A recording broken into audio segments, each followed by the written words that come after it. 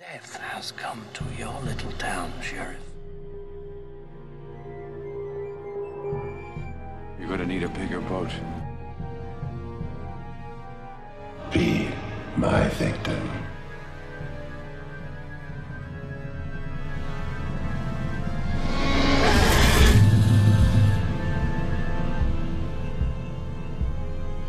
Welcome to the Would You Die podcast, the podcast where we talk about our favorite horror monsters and villains. My guest today is one of my best friends. Really? Yeah, that's it. I don't know how else to describe you. Oh, yeah, there really is no other way to describe me. Well, we did marching band together. We did marching band. I'm not a filmmaker, so I'm not really qualified to be here, apart from that. Except it's my house. Yeah. So I'm qualified in that I'm sponsoring this whole thing with my table. And our guest/sponsor for this episode is Mr. Doug Lemelin. Oh, thank you. Thank you very much. Happy to be here. This is in my house. Yeah, you didn't have to go far, did you? No, I did not. If you notice a difference in quality, and that's in the audio, that's putting it nicely. I'm not doing my normal Zoom setup. We are at Doug's house. We're hanging out on the 4th of July weekend. And we had a fucking hard time with the setup, and this is the best we can do. So, we're recording this over the weekend. By the time this comes out, it would be after the 4th of July, but we're recording this before the 4th of July. And when it comes to horror, there's only one horror movie you can talk about. Oh, you want me to say it? Oh, you don't have to. It, Chapter 2. I guess that's a little... That's a 4th of July, like, carnival, right? I think you're right. There's another one that I'm thinking of that's 4th of July based. Well, Stranger Things Season 3 has that whole 4th of July. That is 4th of July, yeah. Yeah. Oh, the Purge movie. Yeah, that. Let's talk about that one. Oh, okay, you don't want to talk about Jaws anymore? You want to talk about Purge? Purge election year? No, I want to talk about the one that's got the really bad name. What's it called? The newest one. The first Purge? No, Forever Purge. Is that the newest one? It's called the Forever Purge. There's a lot of purges, and man. And you know it because when you're watching the commercial, the guy's running around and says, "This is the best purge. The Forever Purge." Yeah. Forever Purge. In theaters this Friday. No, Jaws. We're here to talk about Jaws. Yeah. It's going to be a little of the more unhinged podcasts, but that's what happens when you have a weekly podcast. You have to improvise sometimes, and that's what we're doing. I'm here to fuck with your format, because Bro. I've never done a podcast before. So whatever you want to do, I'm going to try to do the exact opposite. Bro. And make this as difficult of an editing job for you as possible. My format has been fucked from the beginning. I have no clue what I'm doing. But it's just fun to talk about horror movies, and you're you're qualified to be on this show. You love movies, and that's what we're here. We're just talking about movies. We're currently outside, if you can't hear. This is the jankiest setup I've attempted yet, so we are really flying by the seat of our pants on this one. It'll be fine. I'm happy. I have my beer. I have a cigar. Cheers. Cheers. That is going to really hurt their ears. I can edit this. That was really close. I can lower. No, don't edit it. Don't edit it? Don't edit it. This is going to be intense. America, you're welcome. We're setting the precedent right now. It can only go up from here. You are all fucked. But before we get into Jaws, you are a pretty big horror fan. That's probably a good way to describe it. It's pretty big. What is like what is the first experience with a horror movie you can remember? It's honestly Jaws, I would think. Well, Jaws, that's the first one that comes to mind. I think that's the first. It's probably the first movie I watched that scared me. I watched a lot of the old Universal Monsters classic movies as a kid. That's not going to scare me, but I think Jaws was probably the first thing I watched that did truly scare me. My introduction to jump scares, I guess. I know when I when we watched Quint dying at the end, I was told to cover my eyes. So even then, it wasn't a full viewing of Jaws. But that was definitely my first experience with horror, right? And we could talk about whether or not people would bucket that movie into horror. Don't get me started, man. I would. I would. But I would like to get you started because I'd like to hear your thoughts on it. But I will rant for days because there are few things that make me angry. That's not true at all. Okay, there are a lot of things that make me angry, but on the top of that list is people who say, well, Jaws isn't really horror, it's more of a thriller. Fuck that. Jaws is a horror movie. Yeah. And to be fair, what is a thriller movie? Thriller is loosely defined, and Michael Jackson did us no favors by making a song about horror movies and calling it Thriller. Yeah, he set us back a few years. I don't know, and I try not to get too hung up on the labeling of genres. I feel like that's just kind of a waste of time. You could be spending more time talking about how awesome of a movie it is. True. Rather than labeling it one thing or another, but I don't know. I think part of the reason is there is a clear disrespect from a lot of cinema goers and film lovers to the horror genre. So horror fans get really defensive when you take one of the best horror titles and then say it's not horror. Because, like, come on, that's one of our good ones. Trying to think if there's anything else like that. I could think of a few. That kind of toe that line, at least amongst people in public opinion. What would you think? Well, the big one is Silence of the Lambs. Sure, yeah. Because that's a horror movie. It is a thriller, too. Like, that is one which is both. So, I'm not saying anyone who calls it a thriller, you're not wrong. I only think you're wrong if you say it's not a horror, it's a thriller. Where it's like, it's both, really. Because it is that crime thriller. But Hannibal Lecter's a slasher villain. Like, Hannibal Lecter's fucking scary. But the reason people don't want to call it a horror movie is because it won all the Oscars. More recently, people don't want to call Get Out a horror movie because it won a lot of Oscars. It was in the Best Picture, a Best Picture contender. And it's like, no, that's a horror. It's a lot of things. And it's just... But it's a horror movie. Yeah, whether a movie's making you jump or think about something that scares you, that could easily just be bucketed into the horror genre. I think where the argument comes from is a lot of people will tend to dismiss movies as not being horror when they should be classified as horror. Mm-hmm. Because a lot of people don't want to admit they like horror movies. I'd rather have the people who are like, I don't like horror movies, but I like Scream. Because it's like, okay, at least you're acknowledging the genre. Yeah. And you can admit you like an exception here or there. I'd rather that. I don't like horror movies, but I like Jaws. I just like movies in general. I could talk all day about what belongs to what genre or other, but it doesn't change my opinion of Jaws at all. And nor should it, really. No. Because it is your favorite movie, right? It is. Yeah. It is absolutely my favorite movie. I didn't think I had a favorite movie for a while, but I guess you judge favorite movie based on, I heard somebody say remote drop movie once. If it's a movie where it comes on TV and you just drop the remote and you keep watching it, regardless of how many times you've seen it or what time of day it is, that's, to me, it simply defines a person's favorite movie should be, and that, for me, that's that movie. Has been for ages. My only problem with that definition is that would cause Indiana Jones and the Kingdom of the Crystal Skull to top into some of my favorite horror. I will watch that movie. I'm not saying it's good. You have a lot of remote drop movies. You're different in that breed. But we like movies. Yes. I'm glad we've established that. This far into it, we've established that we like movies. I think Jaws is one of those movies where it really changed cinema forever. It did.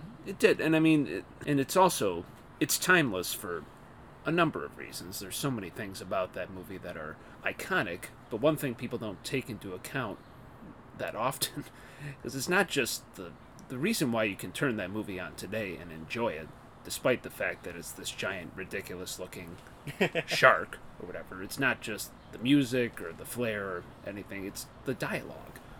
You know, you watch that movie from beginning to end, and the first 60% of it, they're not on the boat. They're just kind of running around, and it's squabbling amongst Brody and the mayor and the townspeople and things like that. But Spielberg is just a master with dialogue, in particular the background dialogue, right? Like the pantomiming in the background, just the random shit that people are saying. And it happens right from the beginning. The first time you see Brody, and he's with his wife, and then the kid comes in, he's like, I'm a vampire. He's got the bleeding hand, and then he gets a phone call, and in the background, the mom and the kid are just having a full-ass conversation about, like, can he go swimming? You know, it's like you could pay attention to both conversations, even though you're not supposed to, and it just feels authentic the entire time. And it's during an era, in the 60s and 70s, where, I don't know, there's some annoying dialogue in the 70s. I think it was before they had really, really kind of gotten the hang of it. Nowadays, authentic background dialogue and things like that, that's easier to come by because it's been done right, and I think Jaws was one of the first movies to nail that. Oh, I think you're absolutely right. And it's something that Spielberg has been like... Because Jaws is his second, like, theatrical release film. Yeah. After the Sugarland Express, but he also did Duel, which Duel is fantastic. Yeah. But Jaws is very early in his career, and a lot of what's in Jaws is he kind of keeps doing it. Like that scene you were brilliantly describing, just family life, but you can hear everything so clearly. Yeah. He does the same thing in Jurassic Park when he's doing, when Muldoon is telling Grant about the raptors, and Hammond's like talking to the other scientists and people about whatever, but and there's two velociraptors in the background going, "Can I go swimming?" Yeah, they want to swim with Jaws. They want to swim with Bruce the shark. But Mom, I'm a vampire. I love the kids in that movie because they're adequately stupid. Like I hate kids in all horror movies because they always screw shit up, and you know, they're they cause half the problems in the movies because they scream or they hide in dumb places or whatever. But I don't know. And kid actors, again, back to the 60s and 70s, that was before anybody like gave a shit whether or not the kids were good actors. They would just kind of take any kid off the street and throw him in.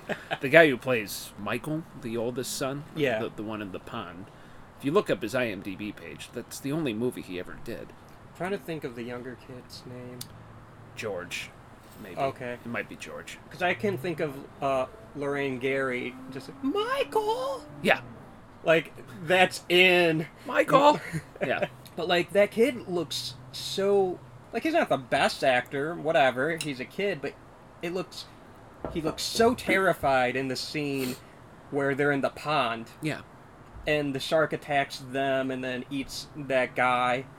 And Spielberg does one of his, like, post-Hitchcock shots. Yeah.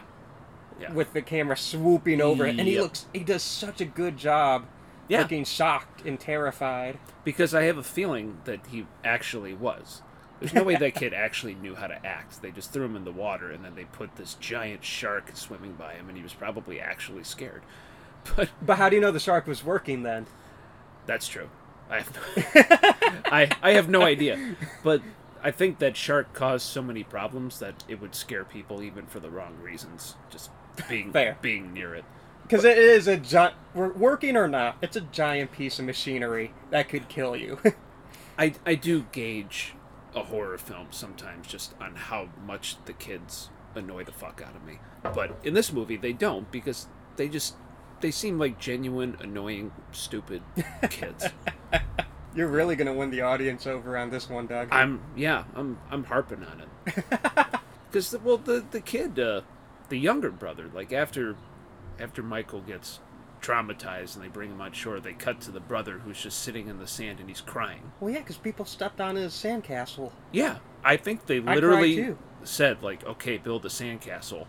And then Spielberg just came up and just kicked it and said, "Action." He's like, "Aah!"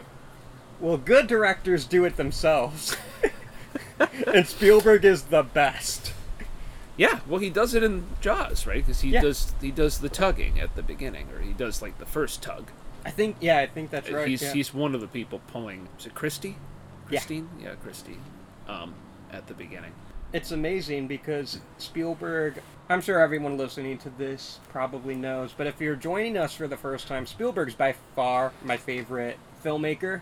And it's funny because I just finished my whole Jurassic Park theme month, and I go into Jaws, which is like... It's got plenty of material, right? There's nothing wrong with it. Talk about that guy's work for forever. To this day, he still says how Jaws is the hardest movie he's ever done. And you hear all the stories and stuff like that on set, and it makes sense. And they had this incredible, ridiculous time crunch to get this movie done, and the type of effects they were trying to do were practically impossible. When Richard Dreyfuss was offered the role, he turned it down initially because he just thought the movie was going to be too hard to make, and then he ended up saying yes, but...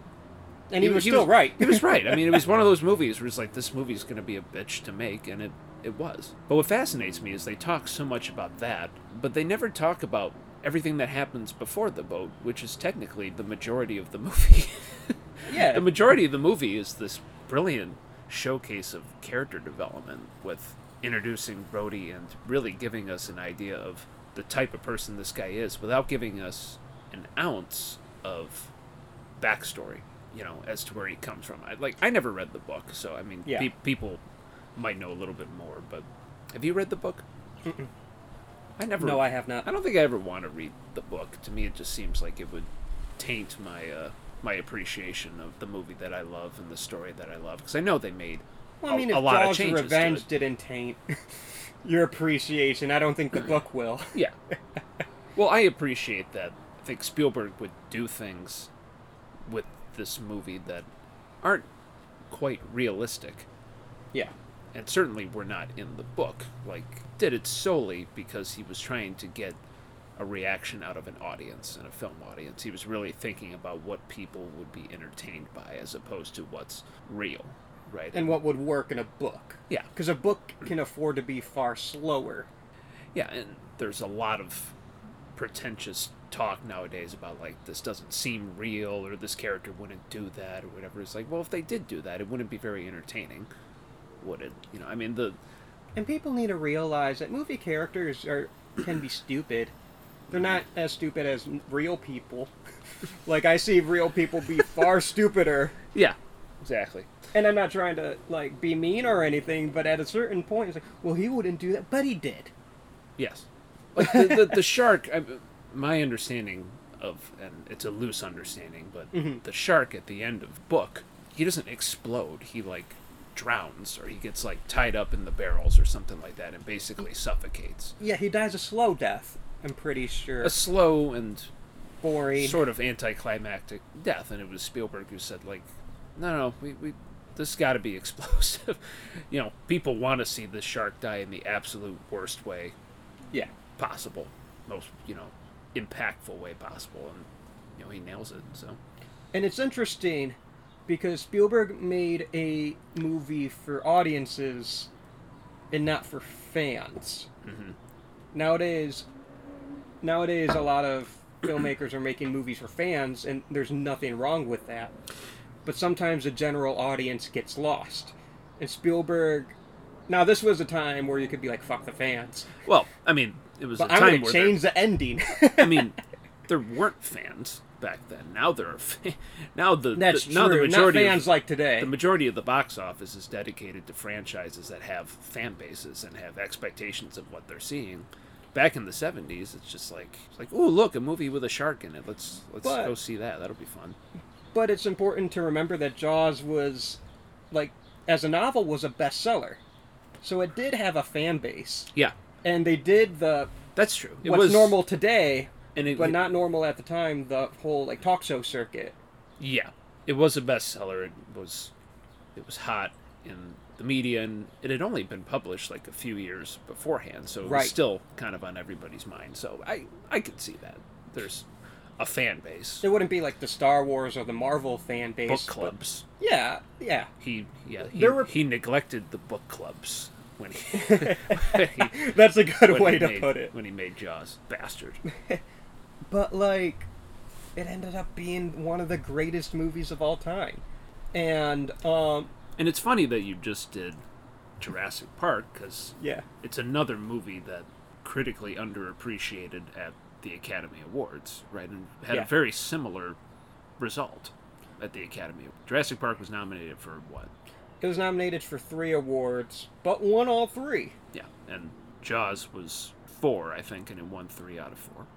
I think, yeah. I think it won for sound, editing, and score. Yeah. And it didn't win Best Picture. Right. And it was snubbed in a lot of categories, I would say. Like, I think adapted screenplay, I think director. I think supporting actor. I mean, you know... For Quint, yeah.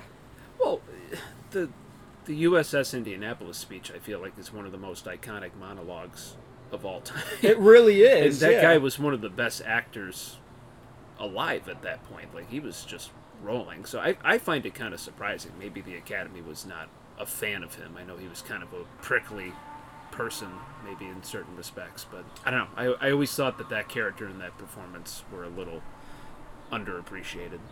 Well, I think who's even more underappreciated, because I think nowadays people give Shaw's performance as Quint the respect it deserves. Right. And rightfully so. But I really think Roy Scheider's performance as Brody, yeah, he is one of the greatest movie heroes of any movie. I think it's fantastic. And again, like I've said, I love that the movie takes all that time at the beginning to really flesh him out as a character, so that by the time they get on the water, and he basically just looks like a wimp for the rest of the movie because he's on a boat and he's paralyzed and he has no idea what he's doing the entire time. But at least at that point, you kind of understand it and you get what his motives are. And so many horror films suffer from just being boring and people just kind of want you to get to the good parts, like where the shark's back, stuff like that. But if you really watch that movie from beginning to end, scene after scene it's all compelling. It's all fun. I mean, the sequence where Hooper shows up with the 2 bottles of wine or something and starts eating their food, and it's just really just calm and he's like, I brought both. I didn't know what to bring, so I brought both, red and white. Yeah. And they're like tripping over each other, talking. So yeah, I think which you're in Sharks, right? You're in Sharks, yeah. Which I didn't realize that until recently, that was a very well done one shot or one take.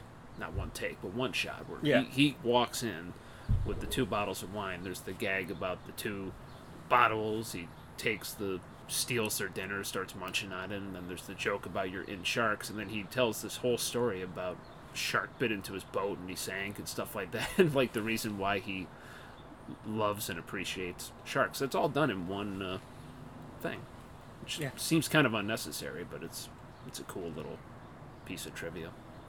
And I do think there's a practical reason for it, too. Because Spielberg knows he just has this innate talent for letting the scene play out. Yeah. And he's not afraid to let the actors do their thing and kind of just guide the camera to where the actors are doing their performance and just let it play out. Like, I think he's a very collaborative filmmaker, and there's a reason why everyone wants to work with him and why he collaborates very often with superstars like Tom, both Hanks and Cruise. You know, the kid who played George. I didn't look up that kid. Let me look up him. Let me see. Well, that kid's like, what, 3 years old? He's like a literal toddler. But speaking of toddlers, off tangent real quick. I just went into IMDb and typed George. That was not smart.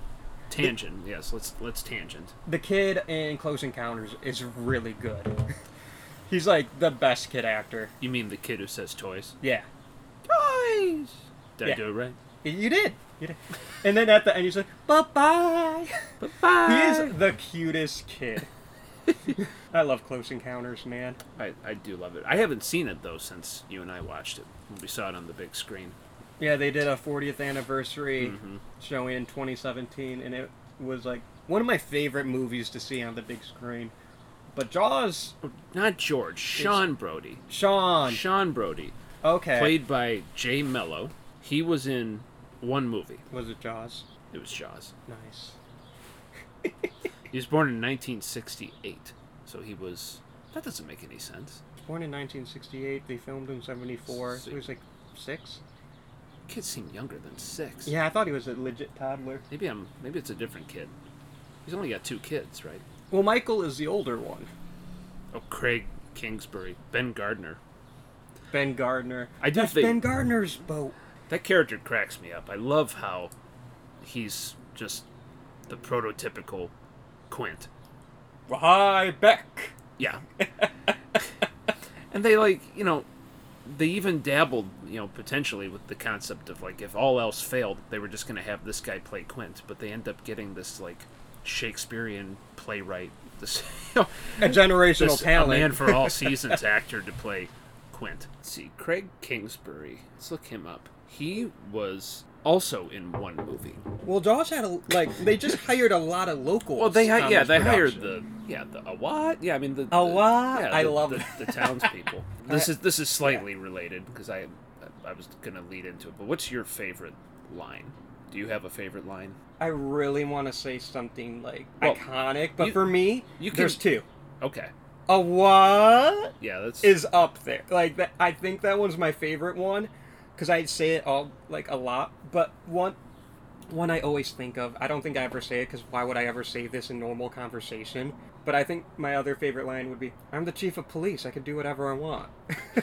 Yeah. That's probably the line that I quote the most. It's a very empowering thing. And I mean, you watch it as a kid and you don't pick up on the fact that he's hammered because he just poured, you know, a mega pint of wine, right? That's literally what a mega pint of wine looks like. But I actually had this written down because I was gonna... Ben Gardner's, like, only line in the movie. You know what I'm talking about? Where he's on the boat. I can't recite it. He's on the boat, and it's completely improvised. It's not written down. They just got this random fat fisherman guy out there, and I don't know if Spielberg just said, like, say something fisherman-y, or something like that, and just let him go, and then said action, and then he says, "Where do we get them silly bastards down in that rock pile? There'll be some fun. They wish their fathers hadn't met their mothers when they start digging the bottoms out and slamming into them rocks, boy."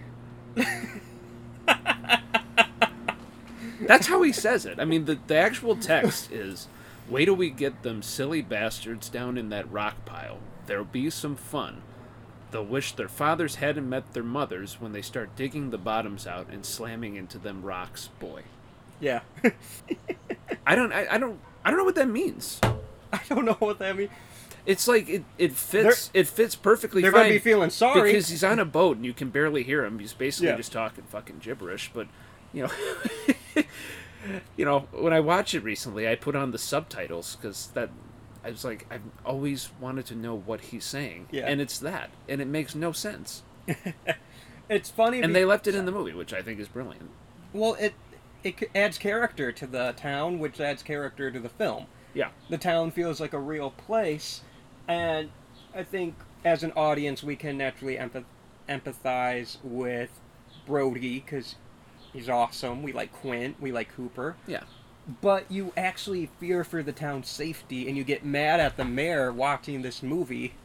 Yeah, it's kind of like when the latest Batman came out, and Matt Reeves said that he wanted the city of Gotham to be a character of its own, right? I mean, Amity in and of itself is kind of a character, you know. And part of it is just the brilliance with the improv, you know, and like I said before, the background conversations and stuff like that. You know, they're at I love the town meeting. The town meeting's great. My favorite, like, one-off line is, we're going to be... I know what you're about to say. We're going to be closing the beach, I think, for, 24 hours or 48 hours? And it's like, 48 hours is 3 weeks! Only 24 hours. 24, I'm sorry. Only 24 hours. 24 hours is like 3 weeks!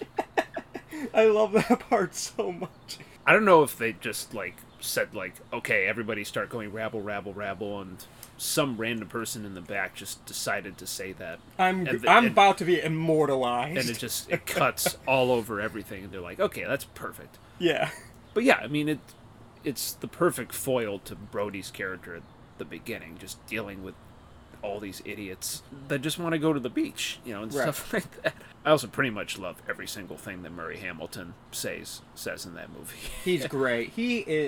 I think he's one of the best antagonists in any film. Yeah. I don't want to call him a villain, because I don't think he's a villain. I mean, okay, people died because of him. He's not a great dude, but I really do think he's thinking, I don't think it's that bad, but if I start a panic, we're going to suffer economically, and now my people won't be able to... Yeah, I mean, he's just the perfect, I see where he's coming from. Slimy politician that has his motives and everything, and it conflicts with the concept that there's a shark out there that's eating people. Right. Which is a man-made concept, obviously, because that's not what sharks do. Right. You yell barracuda. Everybody's like, what? Huh? You yell shark. You got a panic on your hands on the 4th of July. I just love the way he said the 4th of July. 4th of July. He's got a perfect radio voice. He does, yeah. That's what it is. He's what else? He was in he was in Jaws 2. He was in Jaws 2. He was in The Graduate. Oh, I haven't not seen that movie since college. I don't. He plays Mr. Robinson in The Graduate. I just Hamilton. because that's Dustin Hoffman. Yeah. And that's Are You Seducing Me, Mrs. Robinson? That's that movie. Yeah. And then The Wedding is the ending. I don't really remember it. I have not seen that movie in years.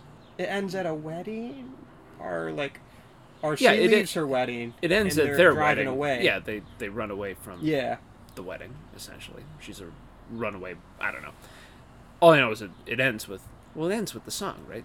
Simon and Garfunkel. I think I need to rewatch that movie. It's a good movie. I need to rewatch it. We just offended another book club. Was The Graduate based on a book? I don't know. Maybe. Now we're digging a hole too deep. Yeah. We're just insulting anybody with the encyclopedic knowledge of The Graduate. So I apologize. With Wikipedia open. Yeah, right. On the 4th of July. 4th of July. But no, I think he's great in the movie. Back to funny local one-liners. One that is stuck in my head a lot of times is, again, at the town meeting. That's one of my favorite scenes in any movie. I think it's any questions. Now, is that check for the, or is a reward for the Kittner boy going to come in cash or check or something? Or that tends, right? And the one lady's just I didn't find that funny at all. I don't think that's funny. I don't think that's funny at all. That's it. And he says that later. Brody says that later in the movie, too. He says the exact same line about something else. I'm trying to remember what it is. But, yeah. No, all the background conversations are fun. All the bit characters. I had another line written down here that always sticks out. It's when he first shows up at the office and his assistant or whatever is the old lady. Yeah, it's just listing out all the problems and stuff like that, and she's like, the 9-year-olds from the school have been karateing the picket fences. She's so cute. And then as he's walking through the town later, there's this old guy holding up a couple pieces of wood and pointing the fence the kids have been karate. Is that the same old guy who's at the beach who just comes out to Brody for no reason? He just does this unprovoked. Just starts giving him shit. Yeah. We hear you don't like the water or something, and Brody, that's some bad hat, Harry. That's some bad hat, Harry.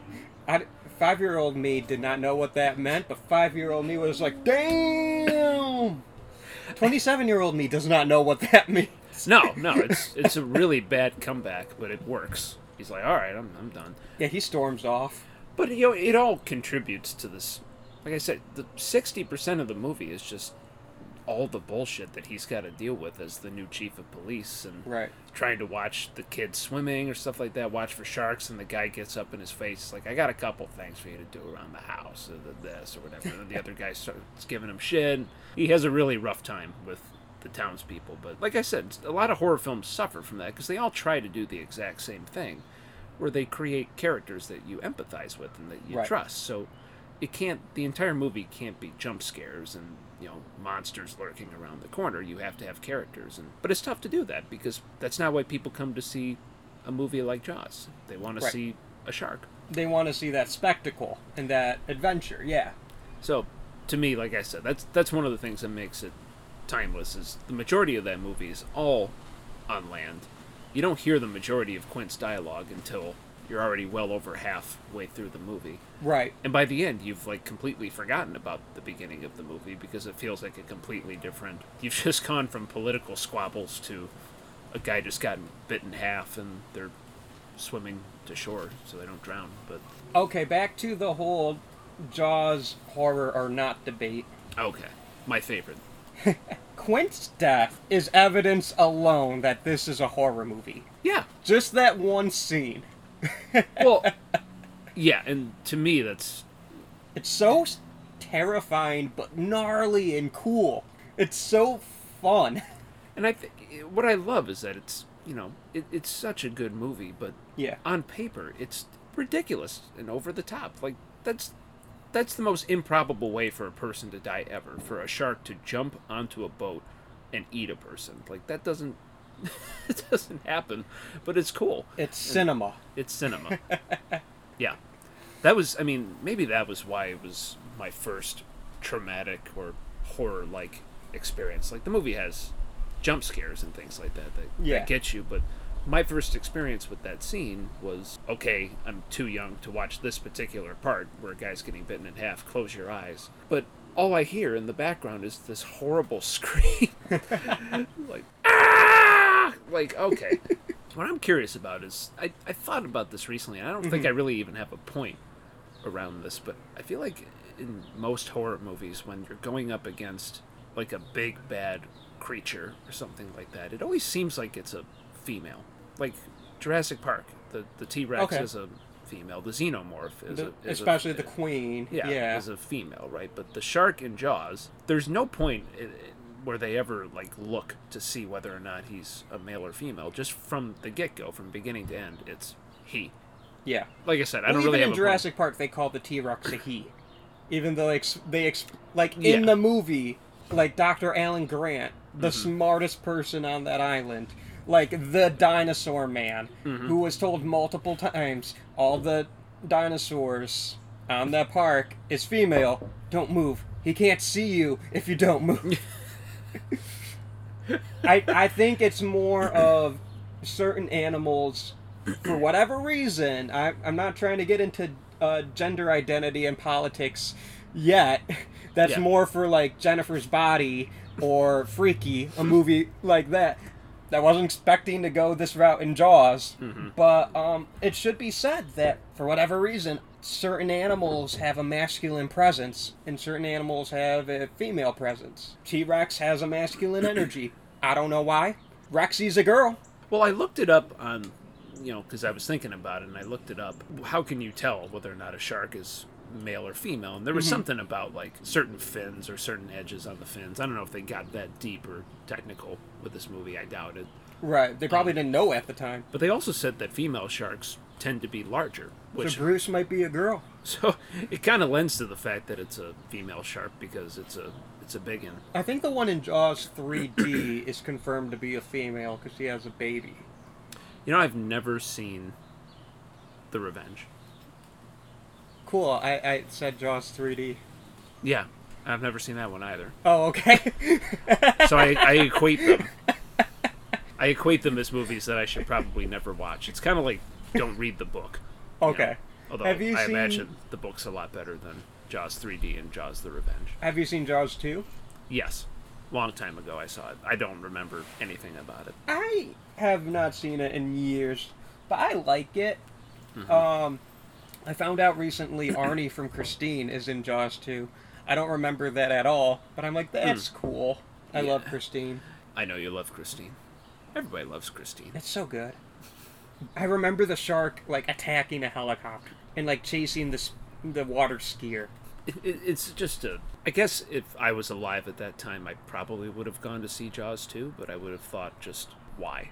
What everybody thinks when they think, oh, there's a Jaws 2. Why is there a Jaws 2? It's not necessary. But it's all about money, obviously, so you can understand why they made more. But you can also understand why Roy Scheider isn't in it. Like, he only did 2, and he didn't even want to be there for 2. Is his character referenced in 2? Or is... No, he's in 2. Oh, he is in 2? Yeah. Oh, wow. 2 is the only one he did. Wow, and I really don't remember. He only did... I guess he needed the money. He did not want to be there. He is in it. Oh my god. Apparently, he got in a fist fight with the director about something. Oh. It was not a happy landing. That's why they killed him off. Yeah. John Williams did the score for 2, but Spielberg just finishing Close Encounters and was probably off to do 1941, so Spielberg is not doing it. I think, what's the mayor's name again? Murray Hamilton. Murray Hamilton. Yeah, Murray. you. Yeah, Murray Hamilton. He's in it. Yep. I remember him. I think Lorraine Gary is back. Well, she did multiple sequels. Right? She did 2 and Revenge. Revenge, yeah. 3 has Leah Thompson from Back to the Future, and I think Dennis Quaid. Dennis Quaid, yeah. I'm on IMDb looking it Yeah. up right now. Mike Brody. He plays Mike Brody. Is Yeah, that he like plays the older son. Oh, yeah, Mike. Okay. And Michael Caine is in The Revenge. Okay. He won an Oscar and couldn't be there to accept his award, his crowning achievement in the industry, because he's shooting what's regarded as one of the worst films ever made. Yep. I mean, it's... I think he's denounced it enough to be forgiven. And he's been in a lot of great movies since. So it's like... Well, and he won. He won for Cider House Rules, so he got to go accept an Oscar later. I just want to talk about for a second how Jaws has the distinction of being maybe the only franchise. Pretty much everyone can agree Jaws is one of the greatest films ever made. Mm-hmm. And Jaws Revenge is one of the worst movies ever made. And I don't think there's any other franchise that are such polar opposites. Well, it's a good question. Like, I don't even think the Psycho movies get as bad as Jaws 3D or The Revenge. Really? I really don't. Because Psycho is as great as Jaws. Those get pretty bad. That's how bad... Like, there's a whole 2 levels of badness. I think that's... Oh, yeah. Maybe it is singular in that regard. I can't think of anything comparable. I immediately thought of Jurassic Park. Ran that into the ground. But even then, twice. I think, like, Dominion is not as bad as everyone says. And 3 is as bad as everyone says, but 3 is not Jaws 3D bad. Sure. Let alone Jaws Revenge bad. Mm-hmm. You're just encouraging me to watch Jaws the Revenge. I'm surprised I've never seen it. I love watching Be terrible very horror drunk. movies. That won't be a problem. I really don't think... Like, I'm thinking of Halloween. I don't think Halloween reaches the heights of the original Jaws. And I know for sure none of the Halloween movies get that bad. No, but now you're talking about slasher films, right? I'm just thinking of franchises. There's a certain low with slasher genre or slasher films. Maybe the DC. They all hit that. DC, well, but DC's weird because it's different franchises. That's the thing. It's different franchises within the larger DC. Because if it's a larger DC, then I would say The Dark Knight is on Jaws level, and Batman vs Superman is on Jaws 3D level. Ouch. Poor Zack Snyder. He made good movies. 300's a good movie. He did. Watchmen's a good movie. I don't feel bad for Zack Snyder. He can have one bad movie. I like him as a director. I just don't think he was the right person for this. I think a lot of things went wrong. And I also think that they went wrong by starting with Superman. Yeah. You can't start with Superman. You got to start with Batman. But we're not here to talk about that. Right. This is a horror podcast. So, Joker. Get your shit together. You're leading us down the path of DC. I'll talk for hours about DC, but... Well, now I have to start a DC podcast. Well, what else is there to talk about for Jaws? You could talk about Jaws forever. That's true. There's so many different... But what I want to know is... Jaws has been with you since... How old were you? 5 or 6, I'm guessing? Yeah, maybe. Maybe even like 7 or 8. Okay. Did you ever explore past the first 2 movies? You didn't read the book, but there were like video games. There's the ride, or there was a ride. I know you have this really cool Jaws toy. I have, which I want. I have a model of I have a model of the shark leaping on the ship and eating Quint. And I have like the Funko Pop version of that. I got that as a kid, and I know eBay's still a thing, but I haven't touched eBay in such a long time. But this was like I got into a bidding war as a kid, for this thing, and I won a bidding war, and it was like my crowning achievement that I got this thing.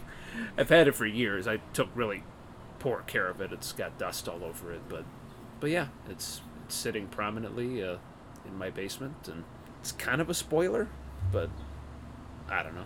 Okay, people need to see Jaws. Yeah, people should see Jaws. I didn't do a spoiler warning beforehand like I usually do, but this isn't Scream. You know the shark's gonna eat people. That's why you're here. Yeah.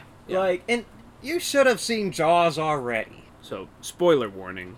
Where do they get them silly bastards down in that rock pile? The beach some fun. They wish their fathers hadn't met their mothers when they start digging the bottoms out and slamming into them rocks, boy. Just blew your mind. I love that. I love how you can... speaking of monologues, iconic monologues, back to Quint's Indianapolis 500. A parallel between this and Halloween, which I think there are a lot of similarities between the two films. Go ahead. Can I just linger on how badly you butchered the name of that? You said the Indianapolis 500. Oh, no, I said... Like the Indy 500. Yeah. NASCAR. The USS. USS right? Indianapolis. USS Indianapolis. The Indianapolis. God. I'm only 2 beers in, guys. I'm not even drunk. I'm a little tipsy. But sober me would have said the same thing. Because Yeah, that's true. I'm keeping this in there, by the way. Yeah, I hope you do. I hope you do. That would be I could easily just evidence. I could easily tamper the evidence and no one would have to know, but your boy has honor in podcasting. Jeez. There goes my horror expert label. My self-given horror. Self-giveth, self-taketh away. I already claimed to be a Jaws fan and had no idea that Roy Scheider was in Jaws 2, which I have seen. So we're doing great. I've lost my man card as well. We're doing so good. But, the Indianapolis 500. So, yeah. But, yeah, the USS Indianapolis, Quint's, whole speech. What I love about that speech is it was rewritten so many times because I don't think Peter Benchley wrote, it was either Carl Gottlieb or whoever who wrote the initial draft. Mm-hmm. It got passed on to a different writer. John Milius, right? I think it was John Milius. Spielberg might have taken a pass at it or something like that, but multiple people had seen it before it got to Robert Shaw. And when Robert Shaw saw it, he said that it had too much John Huston in it or something like that. Basically saying, this is a great speech, but that's not this character. This character wouldn't say it word for word like that. So the final version of that speech is the version that Robert Shaw rewrote after multiple people wrote it. And Robert Shaw was an accomplished playwright as well as an actor. So that speech is really kind of his, his final product that he perfected, and he nails it. And, I think that's, a monologue that a lot of actors do for their demos and for training. That is a immortal monologue. Yeah, it's tough to, in a horror movie filled with graphic imagery, and at this point you've already seen the shark, so you're already kind of in it. But to have him describe what it's like to encounter a shark, it's terrifying, and he really kind of slows the pace down. And that's the other thing about Jaws that I like, is that I really think it's a movie that takes its time. Yeah. It's very, the dialogue is very meticulous, and it's not like, there's an oh shit moment and it's just full speed ahead from there. There's moments of dialogue and conversation, and that speech is right in the middle of all the action. They've already seen the shark, they've dealt with the barrels, but they really slowed down to flesh out this character, because you've already kind of gotten a taste for Hooper and Brody, and this is this character's moment to shine and express his motives. And it comes after one of the most fun sequences in the movie, which is Hooper and Quint comparing battle scars. Their old wounds from sharks, and them kind of we'll drink to our legs. Drink to our legs. But they're kind of one of the many brilliance, just character aspects of Jaws is Hooper is a rich, preppy college kid. Yep. Well, he's not a college kid, but he's, educated. Rich he's family, rich, right? rich Yeah. family, yeah. Hooper is... No, I'm sorry. Quint is working man, callous on my fingers. Yeah. Dreams of a color TV. Yeah, right, exactly. And they're coming together from completely different backgrounds over their mutual admiration of sharks. And I think, like I say, it's a movie that takes its time, and by the time you hit the climax of the film, you really understand all three of these characters and their different motives and backgrounds and perspectives. They're all trying to do the exact same thing, but you kind of get a taste for why they clash a little bit and why their styles are different. One little moment I love is during that whole... Quint and Hooper are essentially comparing dicks. Yeah. There's a shot of Brody literally looking at his own dick. Where he's like, fuck, am I a man? These are men. Yeah, I love how it's this humbling experience for him.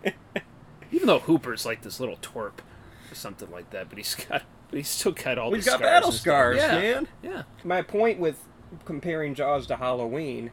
Yes, sorry. Oh, no, you're good. Is the speech that Quint says has a line, and you would probably remember it better than I do, where it's like, the blackest eyes, like a doll's eye, black eyes, like a doll's eye.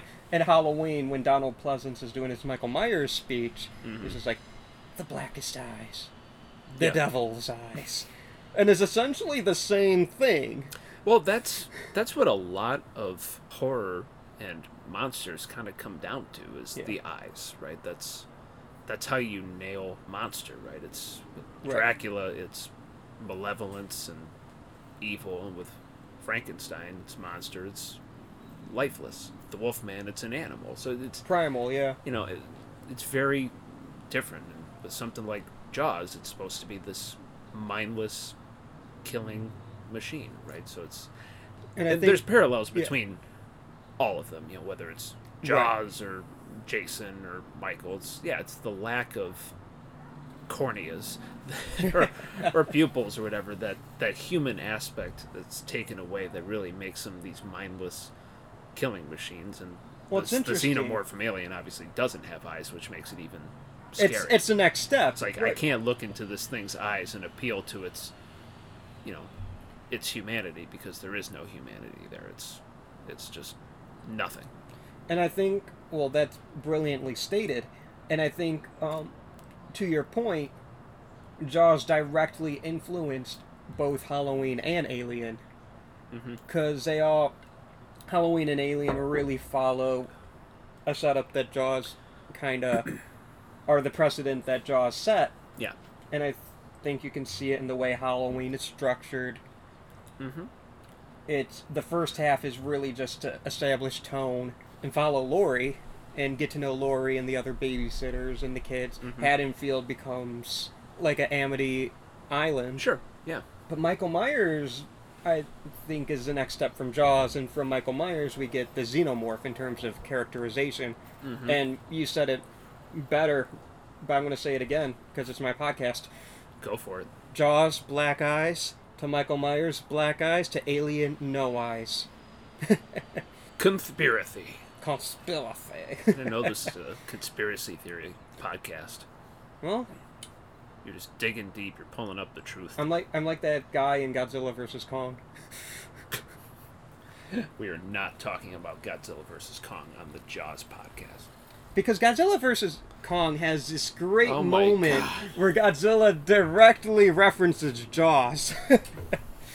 Does it? Actually, yeah. There's a part where they're taking King Kong on an aircraft carrier to wherever. Oh, and okay. When Godzilla's coming, you see his fins, the shark fins. But he gets caught on an aircraft carrier. And he pulls the aircraft carrier like it's one of the Jaws barrels. I think it's funny that it spawned this incredibly hit or miss genre of shark movies.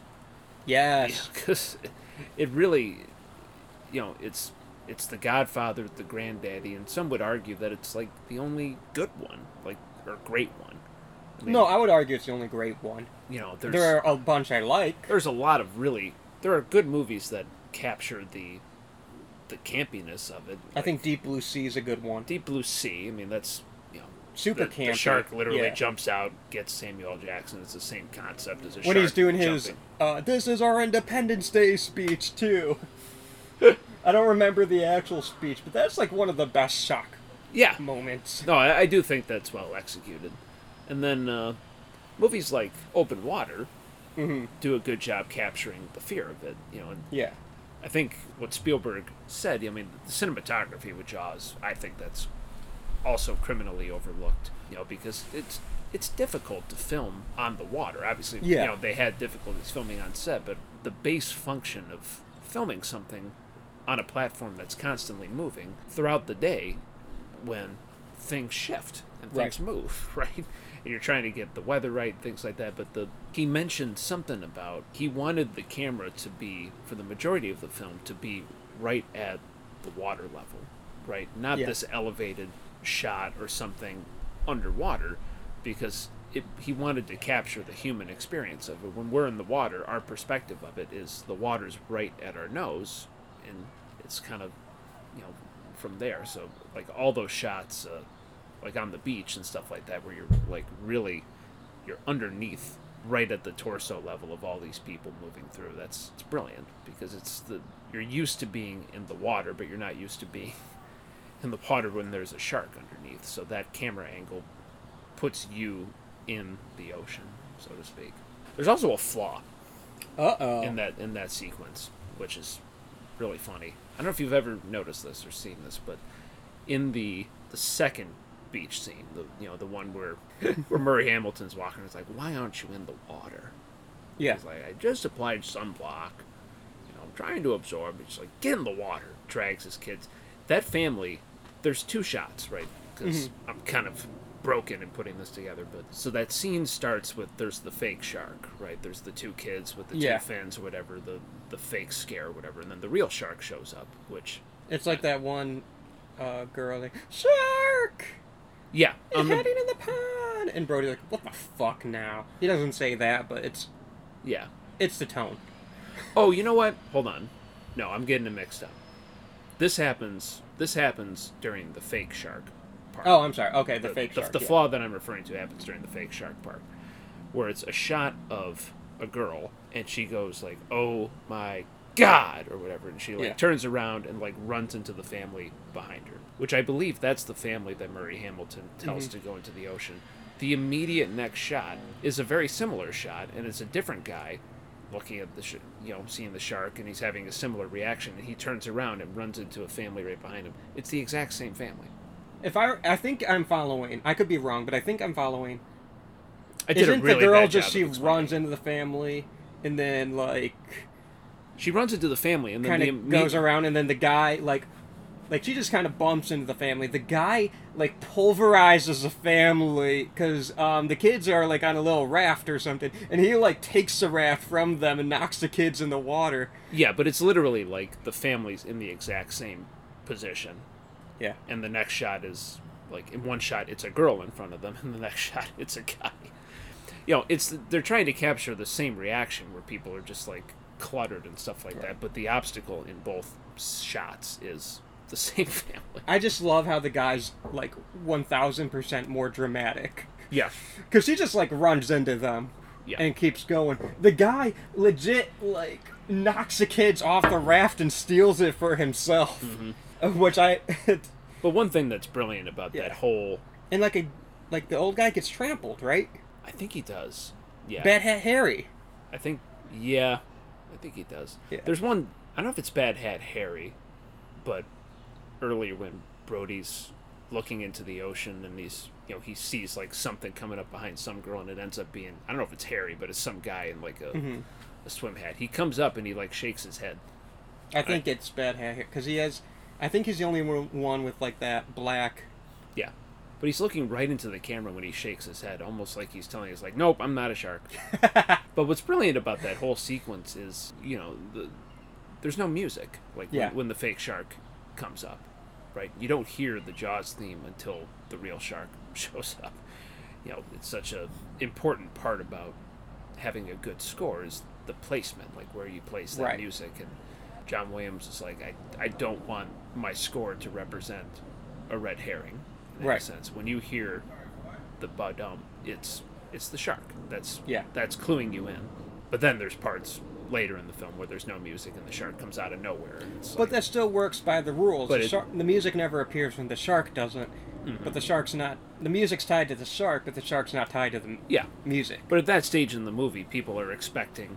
music, yeah. They're waiting to hear the music because that's when they know that something's about to happen. But and then you get one of the best jump scares in cinema. Yeah. And you're going to need a bigger boat. You're gonna need, That is an iconic It is. moment. And it's hilarious how... What's the term for something that's like the Berenstain Bears or Bernstein Bears or something like that? Oh, like the Mandela effect? The Mandela effect. Yeah. Yeah. It's not you're going to need a bigger boat. Or it's not we're going to need a bigger boat. It's you're going to need a bigger boat. I said it right. You said it right. Okay. But everybody says we're going to need a bigger boat. Right. But no, he's talking to Quint. Yeah. He's like, Quint, you're going to need a bigger boat. Mm-hmm. You and I have seen the movies enough time where I'm like, no, this isn't Luke, I am your father, as opposed to no, I am your father. Mm-hmm. I'm saying, okay, but no, I see what you're saying now. Yeah. But speaking of needing bigger boats, it's time for the titular question of the podcast. There's a titular question of this podcast? There is. Okay. Welcome to the format. Does every podcast that you do have a titular question? Mm-hmm. Okay. Well, actually, I forget sometimes. Okay. But, You're a real professional. Oh, I'm doing my best. You find yourself on Amity Island. Okay. And you encounter good old Bruce, the shark. You yell Barracuda. Sorry. Would you die? Oh! Titular question. That makes sense. Oh, you thought I meant titties. Wow. You know, my mom's listening to this. Say hi to my mom, Doug. I apologize. My grandmother might end up listening to this. But there is a part in the... It's like when they put where there's like a subtle like shot of like a penis or something in old Disney movies. Mm-hmm. I don't know if this was intentional or not, but in the opening sequence but when Christy gets killed, right? Yeah. The girl out at sea. She's been bit or whatever. She's being dragged back and forth. She's like, oh my God, she's screaming. And for whatever reason, they cut back to the dude in the middle of it on the beach, laying down, and he's saying, I'm coming. I'm coming. And then they cut back to her. Yeah. She's screaming. I mean, that was the original point of going out there. Well, I know. It was consensual. It's not what he's trying to say, obviously, but right. It's like this subtle, it's like, oh yeah, here we go. This is what I came to see. Death. All right, so he's a surrogate for the horror fans. Yes, exactly. For me, in that moment. Would I die? If you encountered the shark from Jaws. Now, this could go a variety of ways. But help you narrow it down, let's say you're on a boat. On a boat. Okay, wow. I don't see how I wouldn't die, because they established that the shark can jump. Right. So the concept of having a boat is kind of... it's kind of nothing. Yeah. He eats boats, and then he eats people. And he eats lights. That's a line in the movie, too. He ate the light. Right, yeah. So, yeah, of course I would die. I'm trying to think of a creative way in which I wouldn't die. But, I mean, unless there aren't any oxygen tanks lying around and I'm not a marksman. Well, to survive the shark from Jaws, you have to be lucky or clever. Okay, you've thought this through, so give me your perspective. So, in terms of luck, I'm thinking of the two fishermen who, like, take their wife's ham to try and get the reward. And the dude's lucky. Yeah. The dude is lucky that the shark, like, decides, nah, I ain't gonna eat this motherfucker. Yeah. And that is a great scene where, like, the dock is floating out to sea, but then it turns around. Yeah. And starts coming back. Like, that is great stuff. It is. Yeah, it's brilliant. But that dude's not clever. He is lucky. No, he's not clever. I mean, understanding, well, this might be a disproven theory, but sharks, the idea is if a shark attacks you, a good tactic is to punch him in the nose. Because sharks have such terrible eyesight that if you punch it in the nose, they're stupid, and they'll be like, oh, I just ran into a wall, or I'll come back, or I'll turn back. So that's what I would do, but this is not a real shark. So there's no, like, scientific way that you would beat this shark. And I think, like, Hooper's clever, but he also gets lucky. Yes, he literally just swims away from the shark. Like, you shouldn't be able to swim away from a shark, but... When you put yourself in a shark cage, which did nothing. I will say that I would fare better than Hooper at holding on to shit. Okay, fair. Because he drops everything. As soon as he gets scared, he drops the the spear, and he drops stab the shark with the poison. I might actually do some damage, yeah. Right. If I had something with me. Well, the would he die question is hard when it comes to Jaws. Because it's like, where are you at? Are you on the beach? Mm-hmm. No, you're on the beach. Are you swimming? Then it's like... I'd say if the shark chooses you, you're going to die. But there's a bunch of people on that beach. You might live just for the fact that Jaws chose me instead of you, and therefore you live. I would say that if I was in the ocean in shallow water, like on a Amity type of beach, right, bunch of people in the water, I would totally live. Because I just grab one of the kids and just chuck them, and then run away. Just like, you would be that one guy we were talking about. Yeah, I'd be like, chum some of that shit or whatever, and that. But if I'm on a boat out in open water with a shark that it's been established that he can eat a boat and dismantle it, and then it's just me. It's like, I'm done. I think everyone has a 50-50 shot. It really just depends on if the shark chooses you. Yeah. Like... Yeah, if he chooses you, you're done. That's the idea. Because like, can't be stopped. When you look at those beach scenes, there are 50 to 100 people on that beach, and a kid and a dog die. Yeah, he just picks his lunch. So if you're chosen, you're dead. But you could get lucky. Well, like I said, if I get chosen, I could be like, well, here, try this one instead. So, and it's not like Michael Myers. I can negotiate. It's not like Michael Myers or Alien, where you will be in a one-on-one scenario with those monsters. Jaws, you're never going to be in a one-on-one scenario unless you're stupid. Yes. So, like the characters in the movie. Are normal people. or yeah. We're all stupid. We all go a little stupid sometimes. That's what I gotta say about that. But it's been fun.